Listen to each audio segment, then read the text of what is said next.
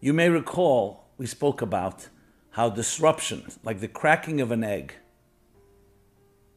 is actually the process of transition of every metamorphosis, where you shed one layer of skin to assume a new one.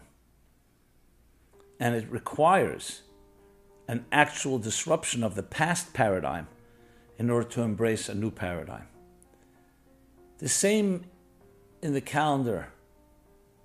As we move from a sad month, a month of destruction, a month of disruption, in a very profound way, it prepares us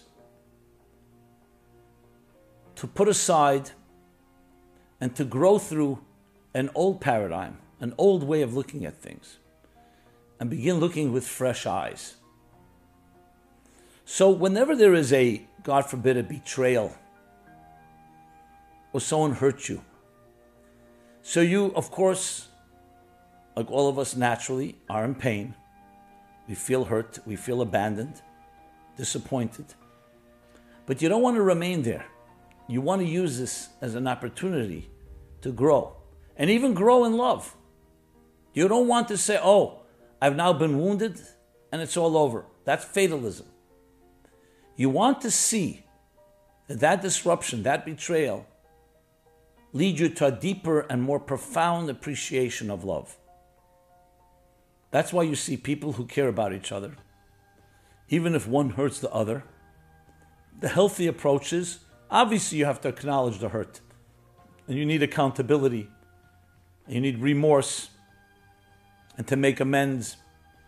But then comes step 2, which is moving forward and growing through the process and learning from the hurt how to build even a stronger relationship, one that cannot easily be broken again. That is where we are right now, and it's so interesting how it reflects the period in time this year, 2020. But that's exactly what we're looking for. How do we take the disorientation and the destabilization of so many of our systems and of our lives and turn it into a catalyst, into a springboard for new levels of growth? And that's what we've been doing with these spiritual antidotes.